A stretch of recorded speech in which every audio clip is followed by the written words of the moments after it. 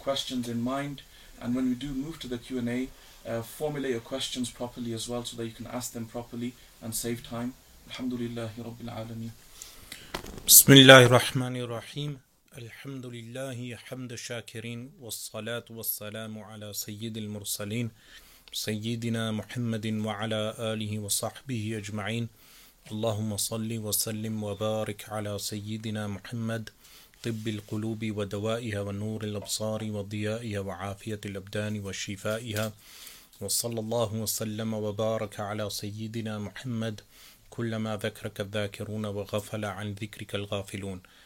A few things to cover inshallah today with regard to this important subject, pertinent subject, very important in our worldly and religious lives.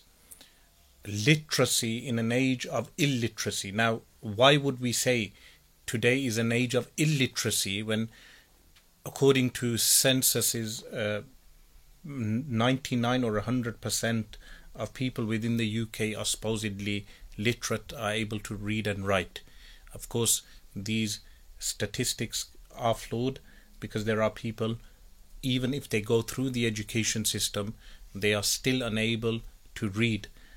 Not because of some disability, but because of not acquiring a skill that should be inculcated within their young minds from a young age into their adulthood. An important skill that we can never undermine, even for people who are termed in today's day and age as being working class. What is referred to as working class, meaning their social status in terms of income, postcode, these type of things, they are bracketed as being working class, and therefore some people deem them not being able to read or having access to literature, which is untrue from our Islamic tradition. Because in our Islamic tradition, even the likes of Al-Imam Abu Hamid Al-Ghazali rahimahullah, he was an orphan. From being an orphan, he became Al-Imam Al-Ghazali. Likewise, Al-Imam Al-Bukhari, Muhammad bin Ismail Al-Bukhari rahimahullah, his father died when he was a young child, yet he became Al-Imam Al-Bukhari.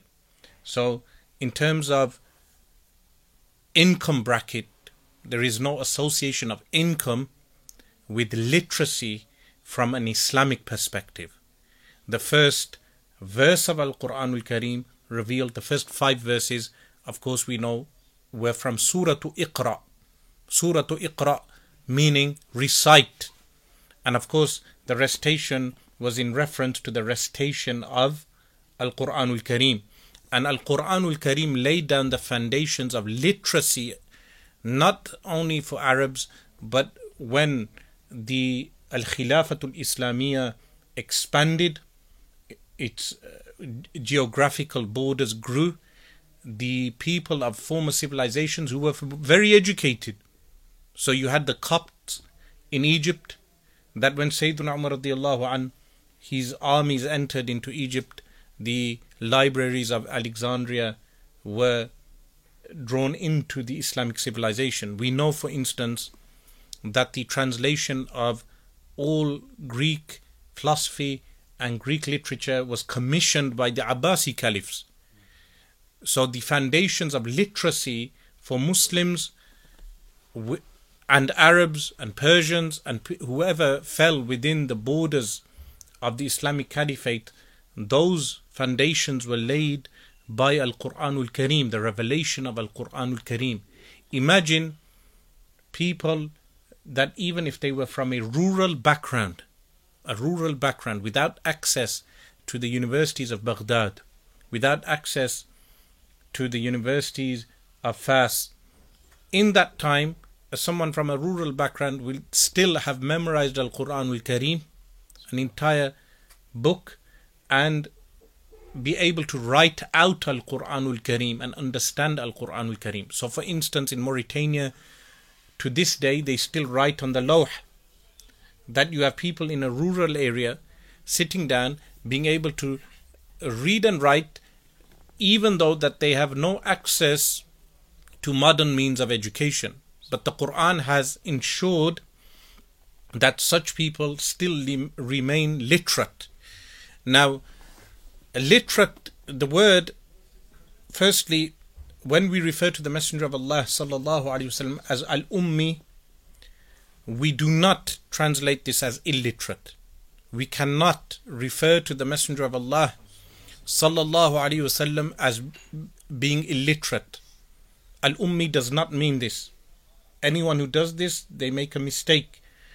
The word al-ummi is from is the source of something. So the mother is referred to as The mother is referred to as Likewise, Ummul Kitab, the mother of books.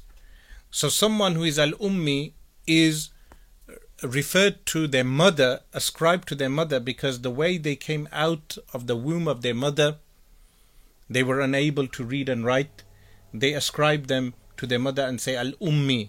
But when this ascription is given to the Messenger of Allah sallallahu alaihi wasallam, it's a praise, madh. Why?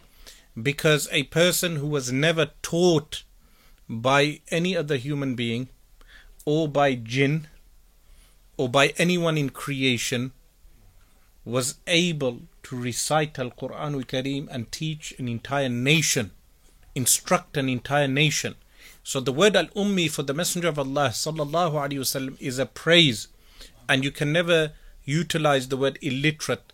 The correct translation would be untaught, meaning untaught by anyone in creation, the one who was instructed and taught by Allah subhanahu wa ta'ala. And the teachings were conveyed by Sayyiduna Jibreel alayhi salam in many cases. So the Quran laid down the foundations of civilization in the sense that Ahlus Sufa, they would sit near the area which is known as Dukkatul Aghwath today in Al-Masjid al-Nabawi al-Sharif, behind the blessed grave of the Messenger of Allah sallallahu alaihi wasallam. Firstly, you have the area which was designated by Nuruddin Zangi rahimahullah, the elevated area. This was designated by Nuruddin Zangi rahimahullah. There is a similar area in Al-Jami' al-Umawi, in the Grand Umayyad Masjid, because of the type of architecture from those times. Behind that is Dukkatul Aghwath, and we know the companions alayhim ridwan would sit in this area waiting for revelation of Al-Quran Al-Kareem, to write down the verses of Al-Quran Al-Kareem, memorize Al-Quran Al-Kareem. And we know Al-Quran Al-Kareem, firstly, Al-Quran Al-Kareem has dastur, has a constitution for an entire civilization. The proof of that is 1300 years of caliphate, a system of governance that was not a utopia. We do not claim it was a utopia, but yet it was a system of governance that governed an entire region for 1300 years.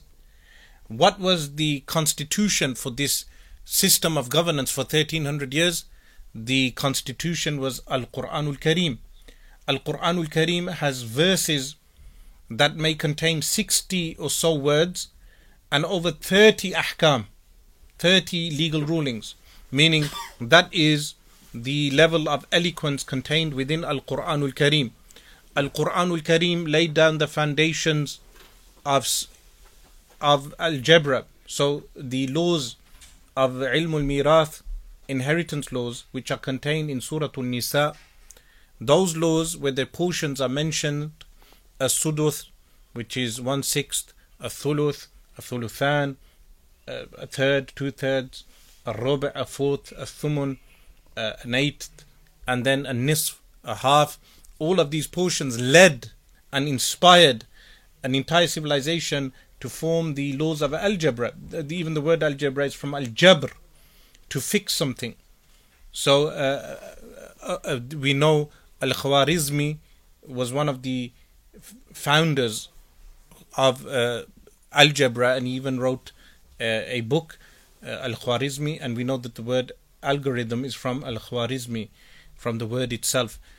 But the point being that the foundation of literacy and the literacy that was found in the early generations of Muslims was inspired by Al-Quran Al-Kareem, but also inspired by the ahadith of the Messenger of Allah sallallahu alaihi wasallam.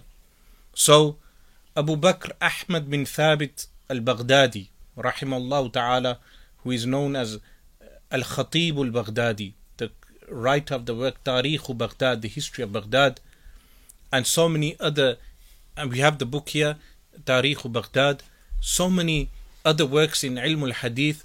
They say his Majalis al-Hadith al-Sharif were filled, that, and this is in the 5th century.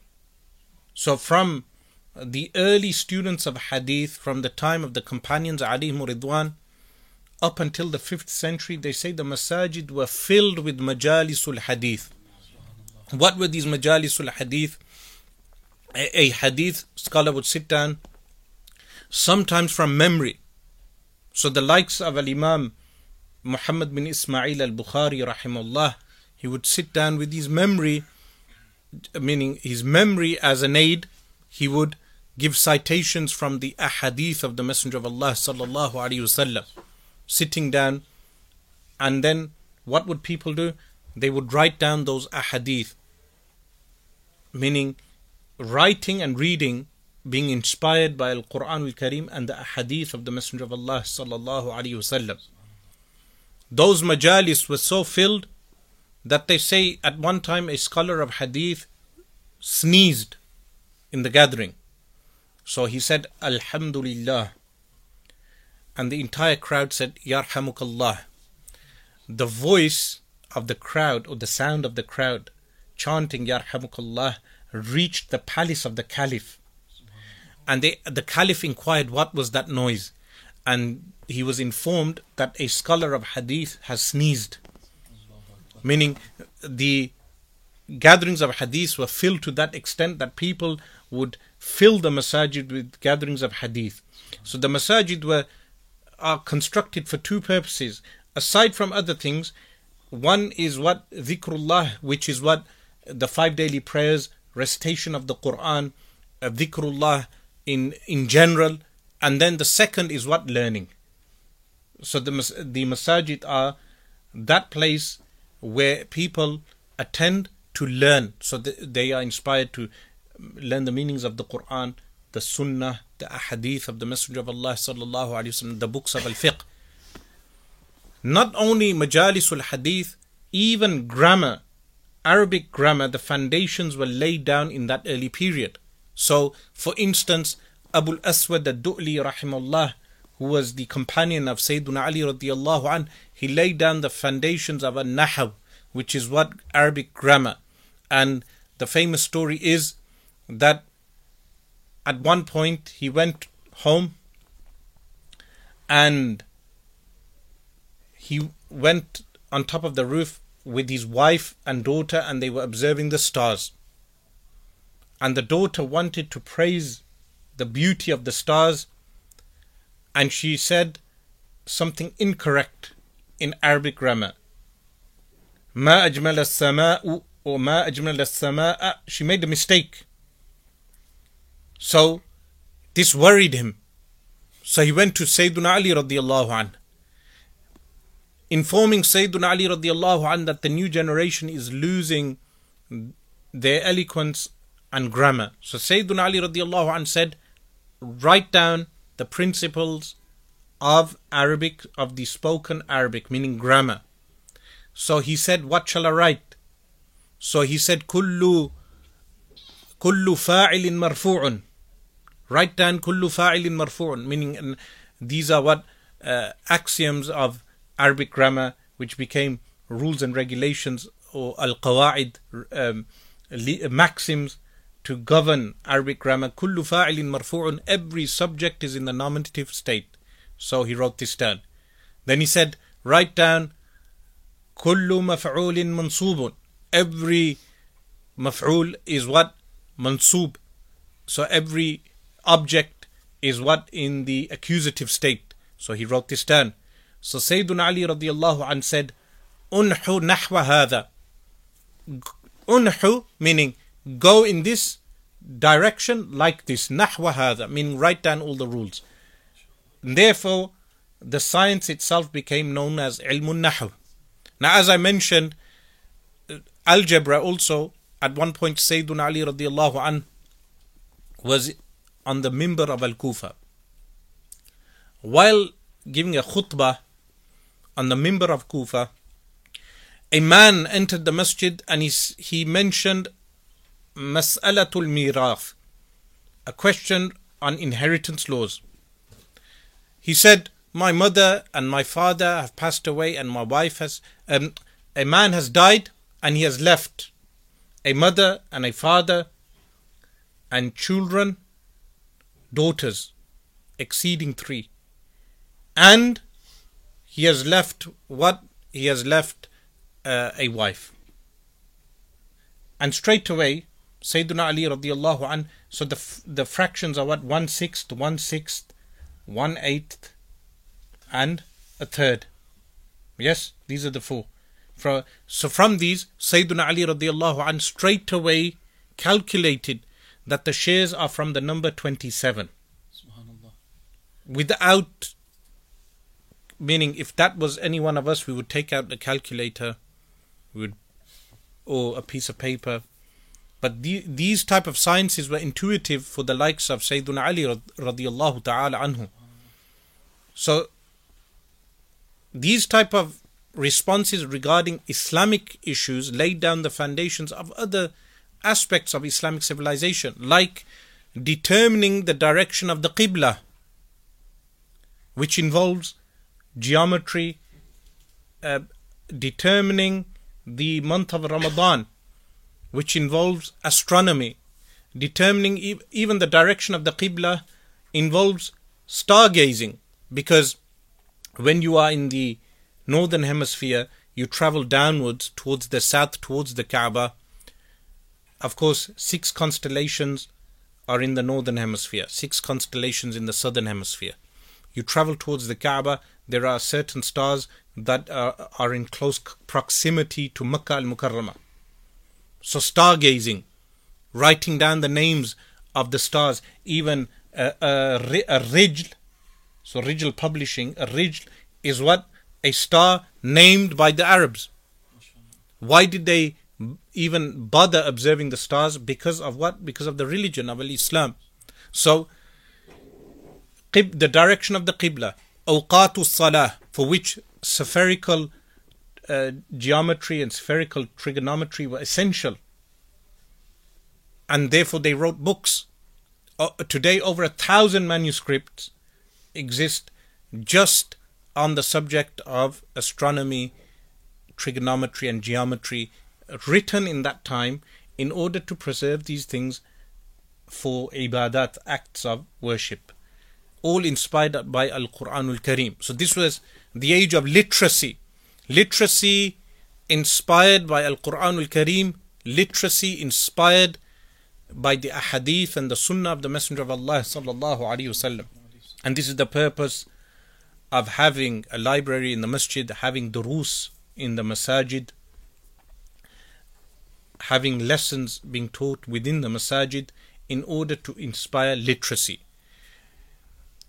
This masjid, from many years, nearly 20 years now, or over 20 years ago, was one of the focal points of where students of my age group would, after having lessons with Al-Allama Rasul Bakr Sa'idi, they would come to this masjid to revise in the masjid hall. So at that time, the masjid hall at night time was quiet, meaning there was no public in the evening times, and they would sit in the masjid hall and revise. So many lessons of Nahw Mir I have taught in that masjid hall. Lessons of Nahw Mir to dozens of students that have memorized those lessons, because the masjid was the right environment for them to learn literacy. So literacy here means Arabic literacy. So they were learning Arabic grammar and becoming literate in what? In Arabic. But the masjid environment is the best environment for learning. Now, going on to the subject of reading in an age of illiteracy, what is the illiteracy in today's day and age? The illiteracy today is not that people do not learn how to read. the illiteracy is that once they have acquired the skill of learning, they do not maintain reading, and they are not inspired to continuously read. So what happens with, again, to use the phrases of the Western class system, the middle class, is that they may read novels. So novels are a very common way of people acquiring a habit of reading, that they buy novels and they read. This is why when a book is published in the West, tens and thousands of copies are sold. Tens and thousands of copies are read. Many times they are novels, but also books of expertise, books of academia. Many hundreds of books are sold, thousands in some case, of academia also. How is this an age of illiteracy? The illiteracy is the fact that people who have acquired the skill of reading from school are still not inspired to expand and broaden their horizon of learning.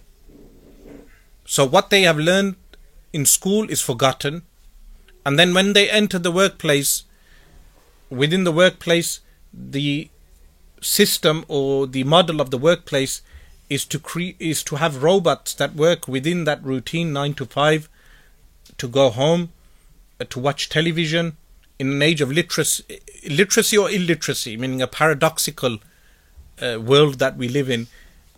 In the old times, people would sit near fires, and when the fire would burn, an old man would tell them stories, or someone who was able to read would read out something, and that was their entertainment. So people who worked in the fields all day, they would farm in the fields. When they would finish, firstly they were in touch with nature. When they would come home, they would light a fire and some person would tell them stories. They would talk. There was conversation, interaction amongst the people, familiarity, community. But in the time of technology, there is a lack of familiarity. For instance, when people sit on the bus, you will observe that everyone is observing not reading a book. They will be on the new technology, which is known as the smartphone. So they sit on the smartphone.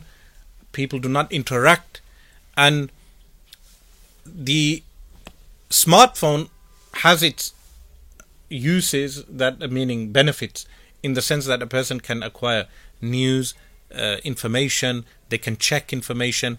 But a problem with that is when a person does a quick Google check, they may think that they have acquired the correct facts, but they have not gained the expertise.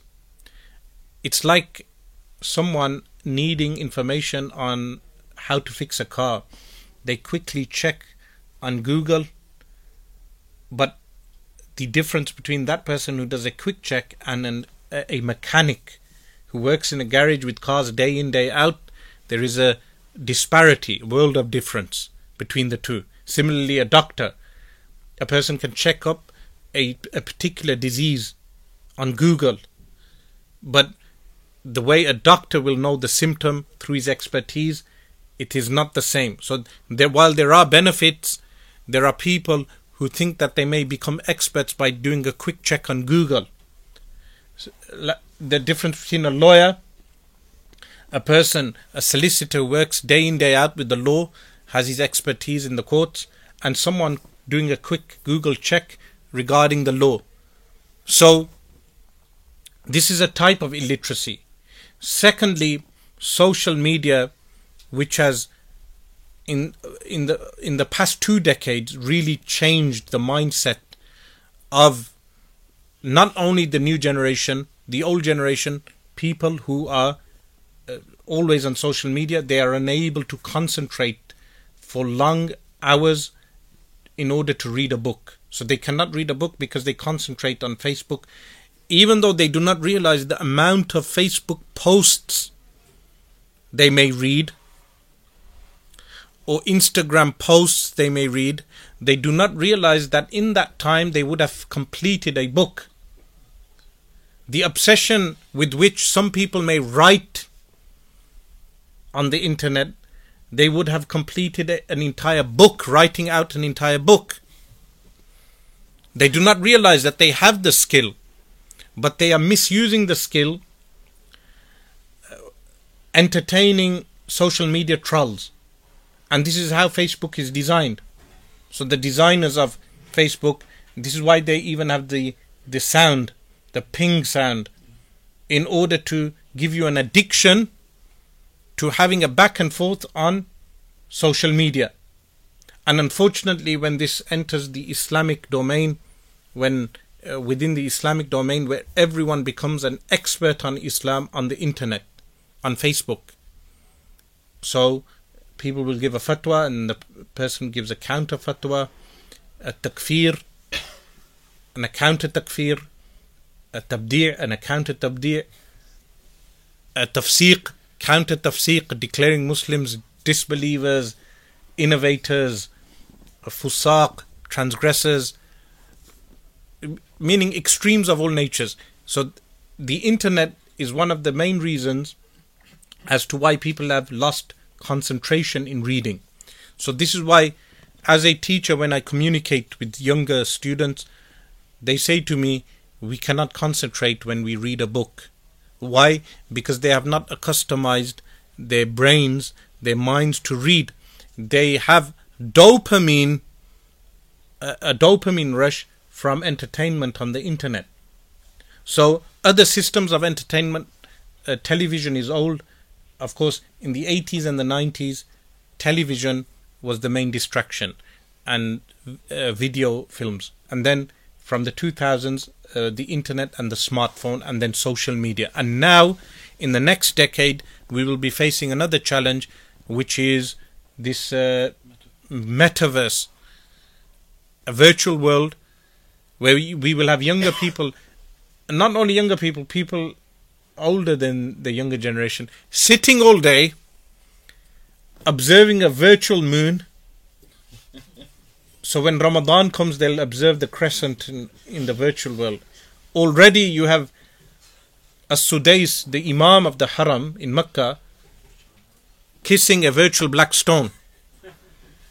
So this is a challenge for the future, that we will have, that where in the masjid, we may be sitting in the masjid all day, waiting for students, waiting for people to attend the library, but they are sitting in the comfort of their own homes in a virtual world, buying Gamgol Sharif masjid, buying the plot in the virtual world, sitting in the virtual library, reading virtual books. So this is the type of the Dajjalic times that are approaching and creeping up upon us. Of course, sometimes in previous times people would say poverty is one of the main reasons why people do not read. But sometimes affluence can be a distraction from reading also. In reality, it's on the person himself or herself to acquire the habit of what? Of reading. So this is what I mean by a time of illiteracy. That someone may have acquired the skill of reading and writing. By the way, reading and writing is a skill acquired in a few months. Within a few months, a person can read and write. Within a few months, after instruction. But then how do we go from having the skill of reading and writing, but now going into application in terms of becoming a reader who benefits from what he reads? Many people ask the question that, am I prohibited from reading novels? And I tell them no. It's absolutely permitted for people to read novels and literature. So they become surprised. How can we read novels and literature? Why are you not guiding us to Islamic literature? Firstly, who said I negated reading Islamic literature? But reading in the broad sense, how does a person acquire the habit of reading? Firstly, they must read what they are interested in. So I can recommend a book, for instance, hadith literature books, and someone acquires a book on hadith literature. They read a few pages, they find the words difficult, technical terms, jargon, what we refer to as istalahat, for professionals of that field. and the mind switches off because this is not the field of the person. So by recommending Islamic books, there are people whose minds may switch off because they have not acquired the habit of reading in their youth, and therefore they find concentrating difficult. So how do you acquire the concentration that is needed in reading? The response is that you start with books that interest you. You start with subjects that interest you. So every year, thousands of books are released in the English language. Thousands.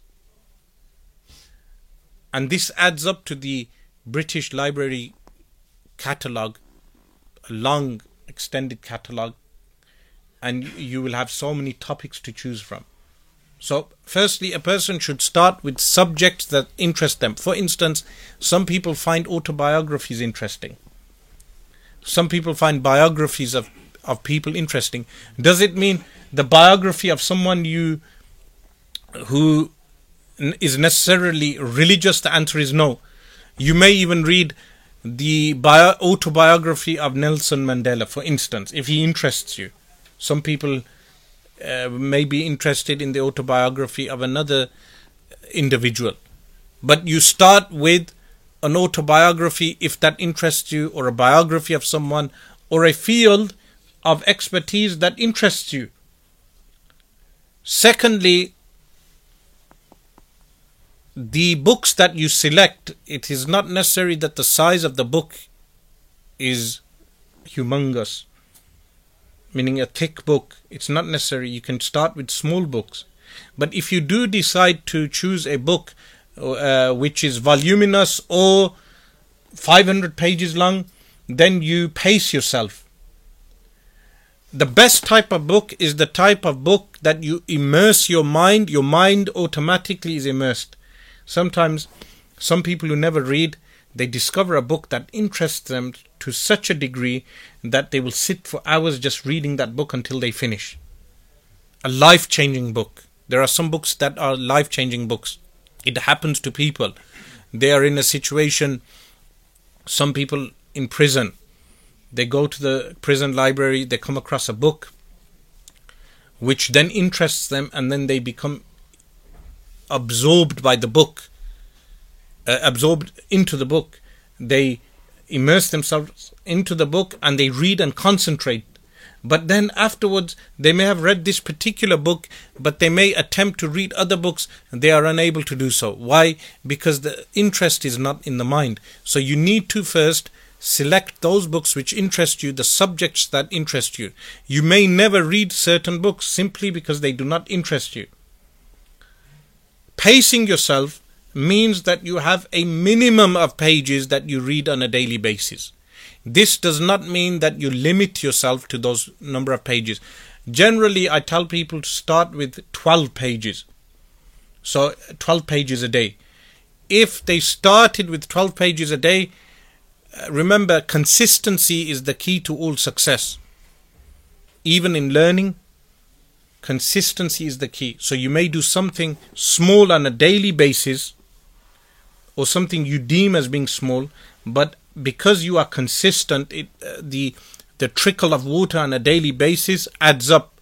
So there's a famous anecdote which was mentioned to me in the year 1998 by my teacher. He mentioned the scholar that there was an alim from the previous times who reached the age of 40 and had not studied. So he was not an alim at the time. All his life he herded goats. He herded goats. One day it rained. So when it rained, he took refuge under a tree with his flock of goats. One of the goats, the hoof of the goat was stuck in mud. So he removed the hoof and there was a groove in the ground. From the drops on the branch of the tree, the rain started to pour into the groove. Eventually the groove became a pool of water. From a pool of water, a huge body of water. This made the shepherd think that if every day I acquired a drop of water, a drop of knowledge on a daily basis, today I would have acquired a mass of knowledge, meaning the 40 years of my life. So he went to seek knowledge. And it's not just an anecdote, it's a true story. He mentioned the name of the alim, which I forget now, but he started studying at the age of 40.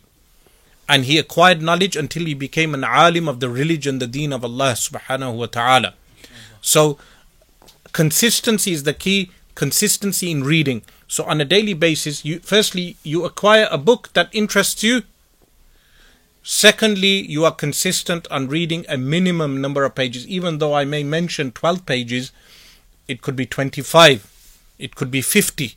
If the book really interests you, you will have a minimum of 50 pages on a daily basis. Like this, you will complete a book within a few days or a week. If the book is 200 pages, definitely within a week. Remember, some technical books will be more difficult to read. So if you acquire a book on ilmul kalam, theology, the technical terminology may slow down your reading because you need to understand what you are reading. But if the book is easy, then the person will pace himself quicker through the book until he reaches the end. It's finishing a book always leaves a feeling of what? Of achievement. When you finish a book, you have a feeling of achievement. That feeling of achievement encourages a person to read more books. Additionally, acquisition of the habit of reading on a daily basis gives a person the natural dopamine rush that they need, as opposed to acquiring dopamine from television, internet, gossip, forums, wasting time on Facebook, social media. Instead of trolling, a person will have his dopamine rush from the book that he reads. Remember, a book imparts more than any other form of knowledge with the acceptance of classes. So classes which entail suhbah, accompanying ulama, that is the first level of knowledge. This is why they say من أخذ العلم من الكتب فعلمه عند أهل العلم غير معتبر, that whoever takes his knowledge solely from books, then his knowledge according to the people of knowledge is not reliable. Why?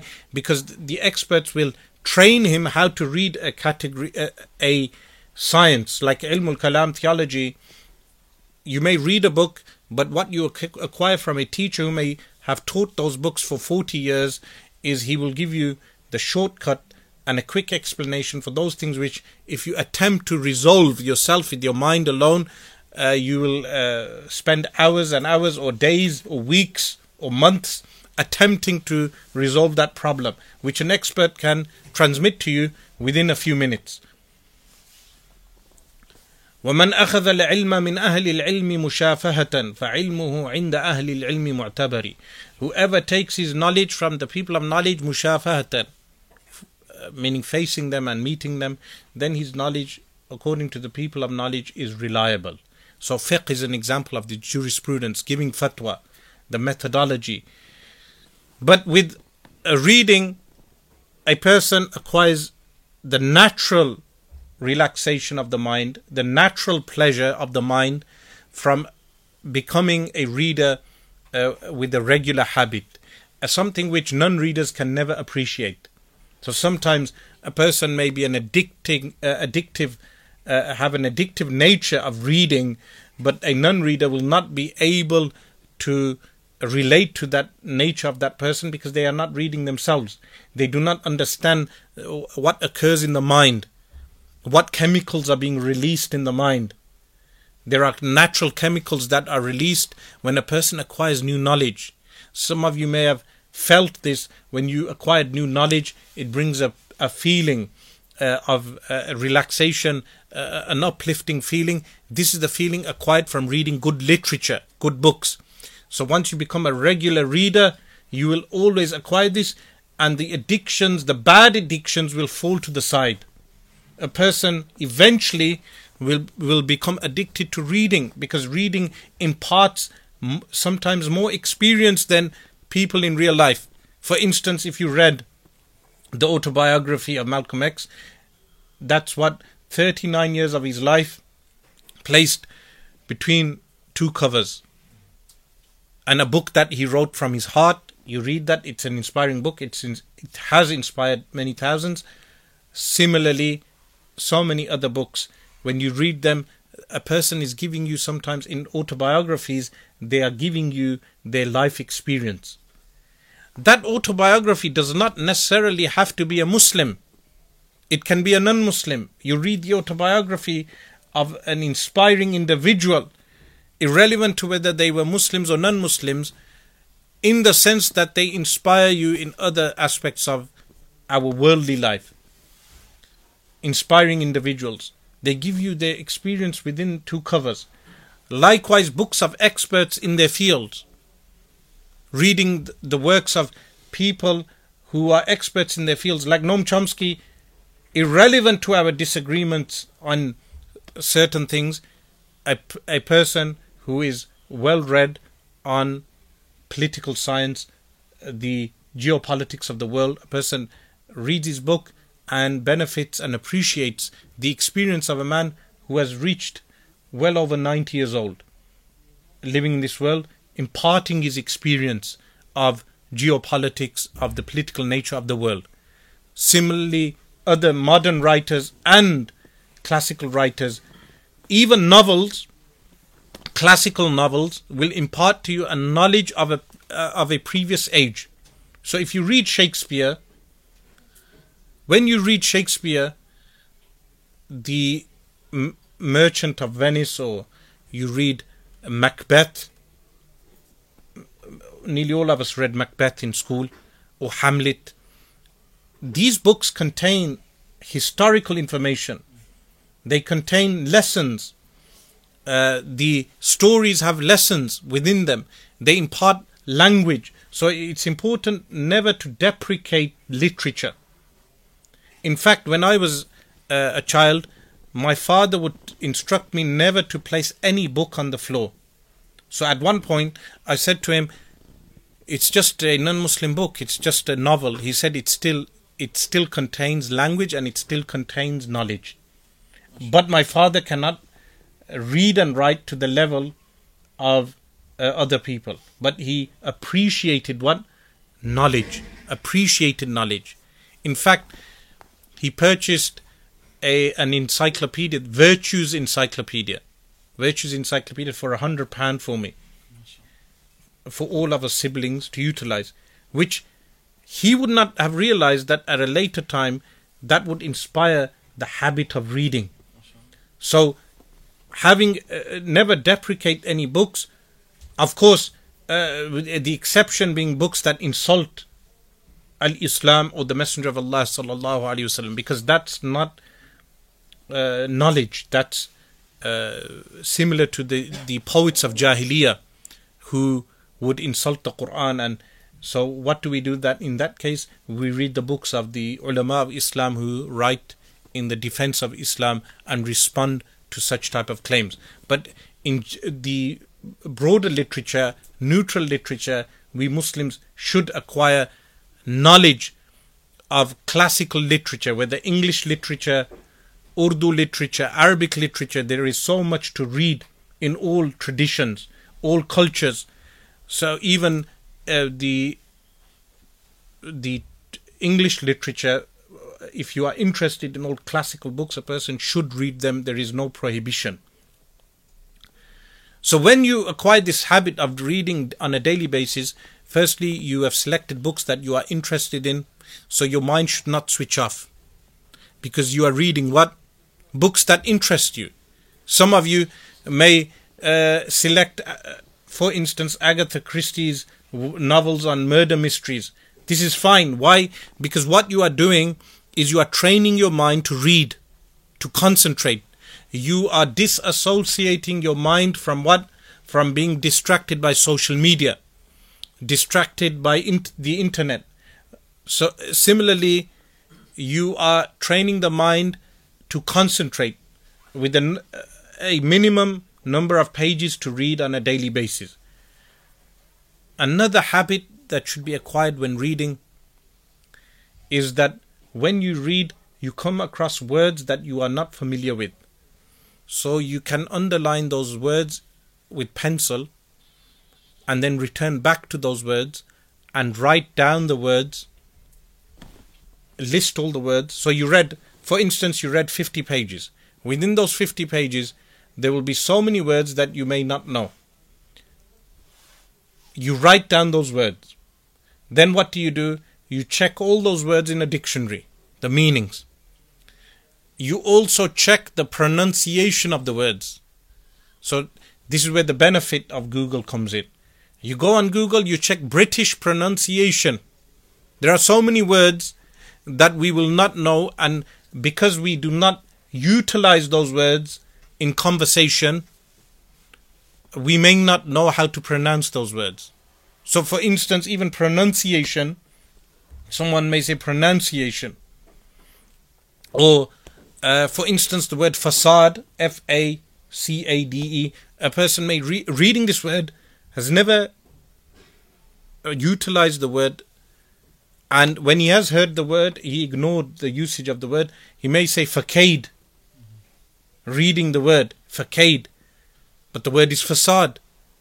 So how do you avoid doing this?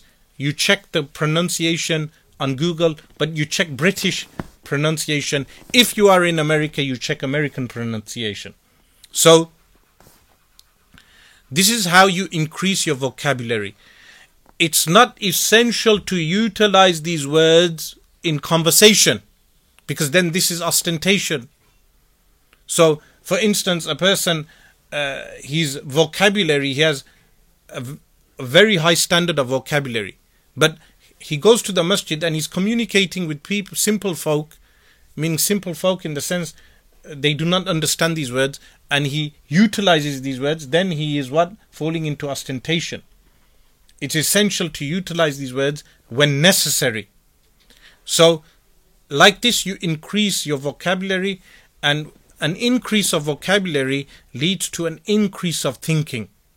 Because when you want to express yourself or articulate something, the number of words that you have, you will be more descriptive and be able to express your thoughts in a cogent and coherent manner that people are able to understand what you are attempting to relay or to impart to them. So it's essential to increase our vocabulary. Never overestimate your abilities in terms of vocabulary, thinking that you have a sufficient amount of vocabulary. No, at all times language is increasing, so our knowledge of language should also increase. And this is what is alluded to in 1984, in the book 1984, with regard to language, when they burn dictionaries and they write new dictionaries. Why do they do this? The government, in George Orwellian 1984, why are they burning dictionaries? Why are they writing new words? To decrease thinking. So if you decrease vocabulary, you decrease thinking. If you increase vocabulary, you increase thinking. You have words to express different feelings. This is why young children, it's good to teach them to express how they feel. So if a 2-year-old says, I feel angry, he's expressing what he feels. He says, I am hungry, I am worried. He can only do this with vocabulary. Similarly, another adult may want to express himself. Now what happens if they cannot express themselves vocally? Then they will express themselves through other means. So no wonder on Eid Day, on Alam Rock Road, on Coventry Road, on Ladypool Road, that's people attempting to express themselves, because they cannot do so through vocabulary. So it's essential to increase vocabulary so we can express ourselves. Someone dies, we feel grief. we feel sorrow, but we cannot express that because we do not know the right words to say. So what do? We wail. But if we had the right words to say, I feel grief, I feel sorrow, I feel intense expression, it's essential to increase vocabulary. So as you will keep reading, some words may not stick. But as you increase your reading, when you come across those words in reading, you will familiarize yourself with those terms. Similarly, when you read in a particular field, how do you start reading in a particular field? So we enter now the domain of academia, education, Islamic and non-Islamic education. You start with the primers, the basic books are on that subject. So even in English, if you go to Waterstones, and now with technology, with the Kindle, even bookstores are going out of business because people acquire digital copies of books. But if you acquire digital copies or hard copies of books, you will notice that they have sometimes, some publishers have a series of books on the famous ones are what? For dummies. Dummies guide. For dummies. So the Dummies Guide to. Similarly, you have other smaller works. You have some publishers publishing smaller works. An introduction to. So an introduction to philosophy, an introduction to sociology, an introduction to English literature, an introduction to. These are good books to acquire, and they're small. When you want to gain knowledge in a particular field, you gain the basic primer in that field. You acquire the basic primer. When you acquire the basic primer, you read through the basic primer, you underline all the jargon, the technical terms, what we refer to as istalahat, and you memorize the istalahat. You memorize the technical terms. Once you have memorized the technical terms, you increase your reading of that subject. You can sometimes refer to the bibliography within the first primer. Within the bibliography, you will find a guide, guidelines of what further reading to carry out. One of the best ways of reading is interaction. So places like this library, places like the masjid, when you meet Islamic scholars, they are experts in their fields. Similarly, you meet your professor at university, he's an expert in his field. So like I said, you take your knowledge from the mouths of men because they will impart experience to you in a short amount of time. They will direct you. So someone who reads on economy, you may want to understand the economic system. We may have simple questions regarding the monetary system. How does money work? Why do we not just print out money? Meaning, simple people will say a country can simply just print out money and increase their economic GDP. But the answer, as you would know, is not as simple as that. We would need to know how the economy works. So for that, you acquire a book on the economy, and then you talk to people who work in the economic field. They will guide you to read. People who are left-leaning, they will guide you to lefty books. People who are right-leaning, they will guide you to right books. But of course, we're Muslims, we have our own Islamic economic system, but we read those books nevertheless. We benefit and acquire knowledge. We increase our knowledge of the world. Similarly, with any field of interest you may have, whether Islamic or non-Islamic, you start with the primers, you check the bibliographies, and you go to the experts in those fields. If you have no access, then go out your way to access them, or you can even check. Then the internet has its uses. You can check the internet also and check which books are the right books to read in that particular field. So this is done even in your courses in university or college or wherever you may study. You acquire the basic primers.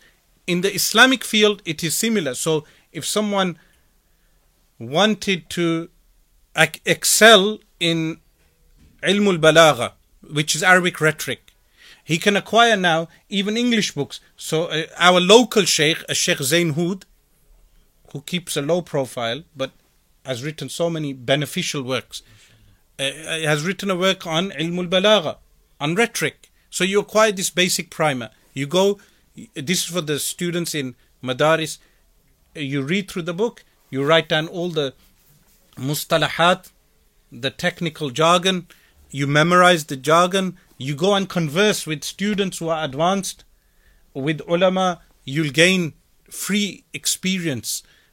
The experience is being given to you. So this is how you increase your depth of knowledge through reading in a particular field, whatever field may interest you.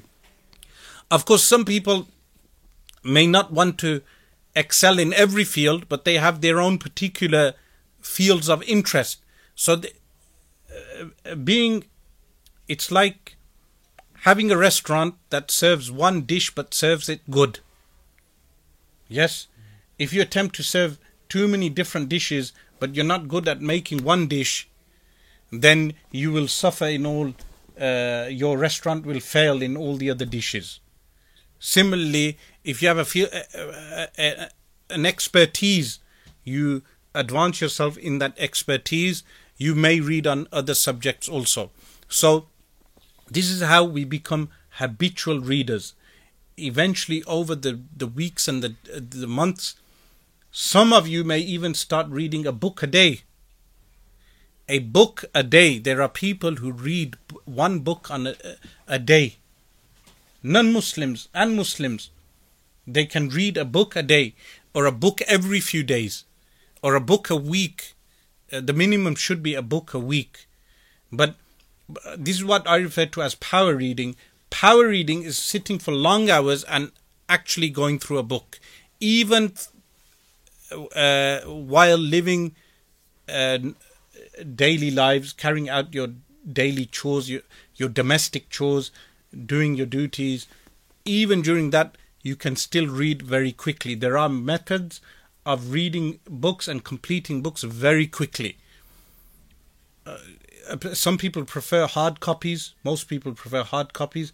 You can carry the book around with you, and whenever you find free time, you concentrate and you read a few pages, and then if you are distracted, you close the book on the bookmark and you carry on with your daily duties. This is how people become habitual readers, and what we need in our community now more than ever. Of course, in the past, there were people who could not read and write, but their standard of lifestyle and adab, manners, and akhlaq were of a higher standard than those who can read and write today. In our community, we've had people who came from Pakistan, Kashmir, India, Bangladesh, from those societies being raised pre-partition in more simple times, but they were raised with what? Adab and akhlaq, manners, and what else? Usul, principles of life. Principles of life. That was for people who came from India, Pakistan, Bangladesh in those times, but also non-Muslims in this country. Even non-Muslims who had adab and akhlaq. Like my grandfather mentioned when he came in the early 1950s, he was in Keithley looking for a job. And a young boy, he saw my granddad and he said, I know a school teacher who speaks your language. So he took my grandfather to his school. My grandfather met the teacher knew Urdu. He was a colonel in the army in India, and my grandfather was also a part of the army. So they conversed and he said, I found a job for you, go to this factory with this letter and say to them, I sent you. So my grandfather went to the factory, he gave a letter, they said, on his recommendation we employ you. Now look at these simple akhlaq, good manners of the English people at that time. And this is what when the founder of Central Masjid, Haji Zaman, there's a video of Haji Zaman, when he's asked regarding the rise of the right, the rise of the right in the 1970s in England. He says the good English have gone, because he came here in the 1930s. To read after going through all this process, does it mean you'll become a good human being? The answer is no. This is where a few things come into this.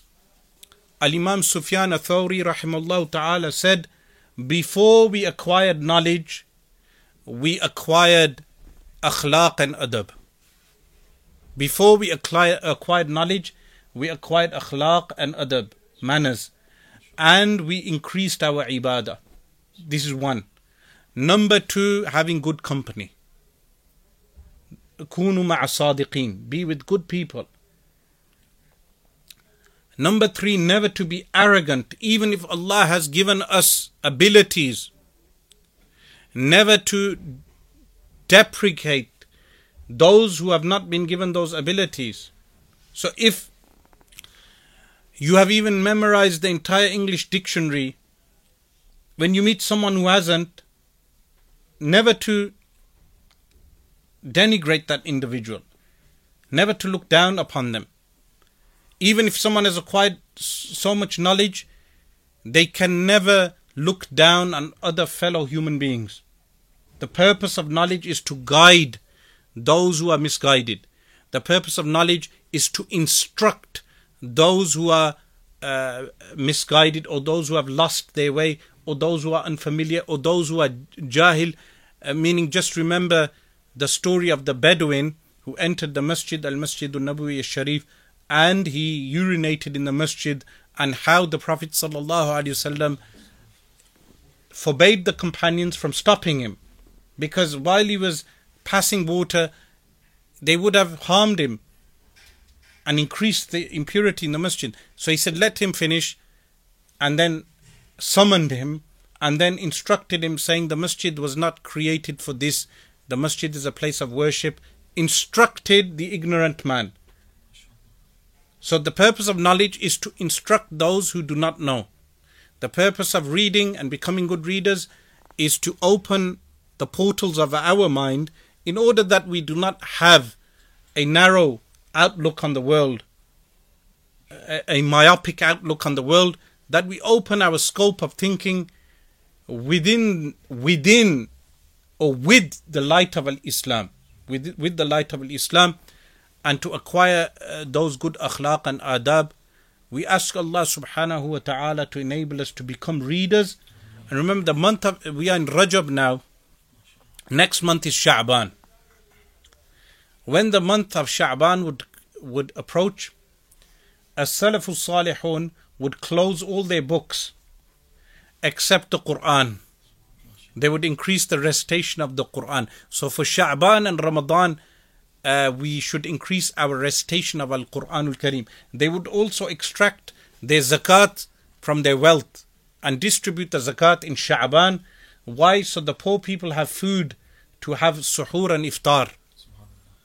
So the month of Rajab is here, a blessed month. Next month is the month of Sha'ban. Inshallah, we should increase our recitation of Al-Quran Al-Kareem, our understanding of Al-Quran Al-Kareem, and we ask Allah subhanahu wa ta'ala to make this library a success, as well as the masjid and whatever is planned for the masjid to be a center of learning, inshallah. Like all the masajid within Birmingham, in Lozells Road, we've started Dars-e-Nizami. Dars-e-Nizami has started on the weekends in Lozells Road. May Allah subhanahu wa ta'ala make that a success. In our own masjid in South Birmingham Central, masjid known as SBC Masjid on College Road, there are Dars-e-Nizami classes, and the activities of this masjid, Gumgol Sharif, that the duruus that have started Al-Adab al-Mufrad of Imam Bukhari, meaning a book which is on manners. So Maulana Anis has selected a book on manners, inshallah, a book beneficial. And similarly Maulana Mubashir, that these two, they continue the work in this masjid. And the purpose of the masjid is to make the masjid mu'ammar, meaning what? Filled with people, with dhikrullah and with learning. So this masjid, inshallah, is inspired with the activities in the other masajid, but those masajid which do not have those activities, may this masjid also inspire those as well, the surrounding masajid, inshallah, that this city, the city of Birmingham, becomes a role model for Muslims in the Western Hemisphere, or in the Anglophone Muslims, that this city has the potential to be a model city in terms of the number of masajid we have and the number of durus that we potentially can have and the number of teachers we have. In that regard, Gamgol Sharif plays a major role in becoming a model masjid. May Allah subhanahu wa ta'ala finish all the problems, any problems internal or external. Also, أقول قولي هذا واستغفر الله لي ولكم وأتوب إليه.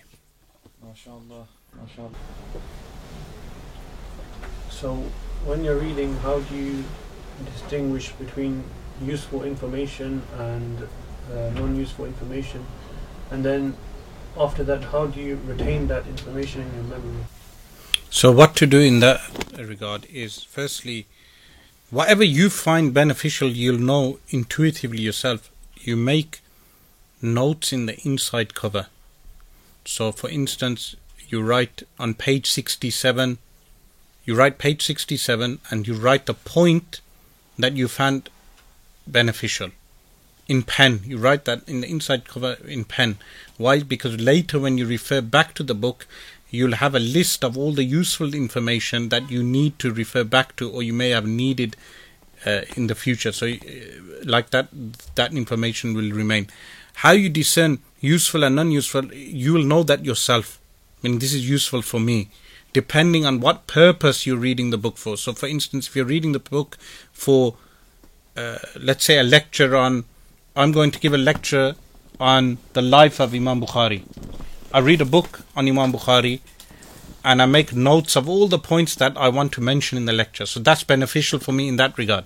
But if I'm reading the same book for a dars on Sahih Bukhari, I will highlight different points, more technical points. So this varies from the purpose of reading the book. Sheikh, how can we acquire a good memory? So if we read something, we can remember later. So with that, what you do is you note taking while reading. So sometimes what I would do sometimes, very rarely, if I had to read a book that's 600-700 pages, after reading the book, I summarize the book. So I write out the summary of the entire book. So there was a book I read on Al-Qat'u wa Dhann, which is certainty and near certainty, an Arabic book. I borrowed the book from someone, so I didn't have the copy. But I read the book and then I summarized the book and gave him the book back. So I don't need the book because I've summarized the entire book. So then you refer back to the summary and you repeat the summary to yourself. You'll memorize the contents of the book. How many number of books should a person read any one time? So if you lose concentration on a particular book, you can read multiple books at one time. There's nothing wrong with that. So currently, I may be reading at least 30 books simultaneously. So when I finish one, I'll replace it with another, or not replace it, just finish some of the other ones. It's not necessary that you read one book cover to cover and then move on to the next. That could be tiring yourself for no reason. You only do that with a book that you find easy to read. So you finish the book. But if you find it hard, then you can read multiple books at one time, as long as you continuously read them. You mentioned that the best way of learning is face-to-face. I see that this has been recorded.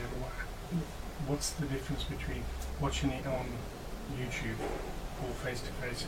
Would you say there's a lot of difference or a little bit of difference? A lot of difference. So recently we started classes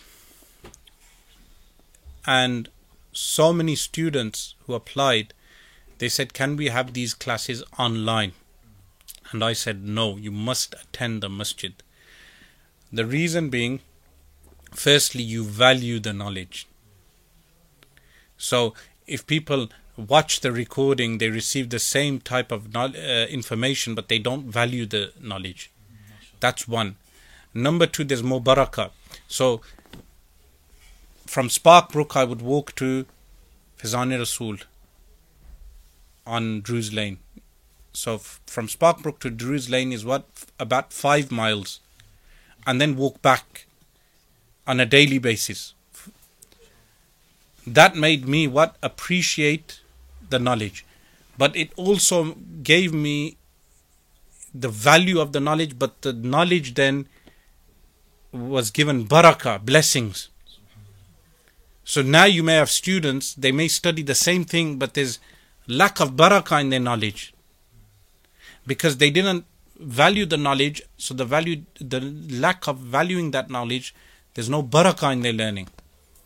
So that's another thing, that firstly you value the knowledge, secondly there's barakah in your learning. Barakah means what? That you may have less, but there's more outcome of that knowledge. But then thirdly, when you meet someone face to face, there are other spiritual things, like someone reading hadith, he breathes the same air as you breathe the same air. He did that with his teacher all the way back to the Prophet ﷺ. So there are other considerations as well. People online, what they do, watching the video, they let the video play, they may do something else, eat something while they're watching the video, watch the video for entertainment. Like today's lecture was on reading, and we have, even though the attendees were limited, but a limited number of people wanted to attend in the first place. But if it was an entertainment topic, like a debate or something that entertains the public, they would turn out in their droves. So this is also one of the harms of the entertainment industry on YouTube. If you've got a group of people that are interested in learning, they're shown some sort of nous towards learning, would you say you focus them on self-development, on books of mastery, for example, how to learn, how to understand oneself? Yes, so again, as I mentioned, the old ulama would say what you're expressing in their old style by saying we learned akhlaq and adab. But what is akhlaq and adab? What you mentioned, mastering the self. Additionally, a person can benefit from books like Ihya Ulumuddin, but also self-help books, modern self-help books are also very useful. So those are recommended for students of knowledge to read books. Even something like Sun Tzu's Art of War is beneficial. So self-improvement is essential while learning, especially in the first year. Of Dars Nizami in the first year, it's essential. Would you complement that with audiobooks? Yes, so there's some people who utilize audiobooks. I would highly recommend audiobooks, and also the Kindle Black and White is recommended. Kindle Black and White is good. So are audiobooks. So you go for your daily walk, you place your headphones and you walk and you listen. It's absolutely fine, because listening is a skill also. Concentrating on the listening. Should we stop there? Jazallahu anna Sayyidina Muhammadan sallallahu alayhi wa alihi wa sallam ma huwa ahluh. Subhana rabbika rabbil izzati amma yasifun. Wa salamun ala al-mursaleen. Walhamdulillahi rabbil alameen.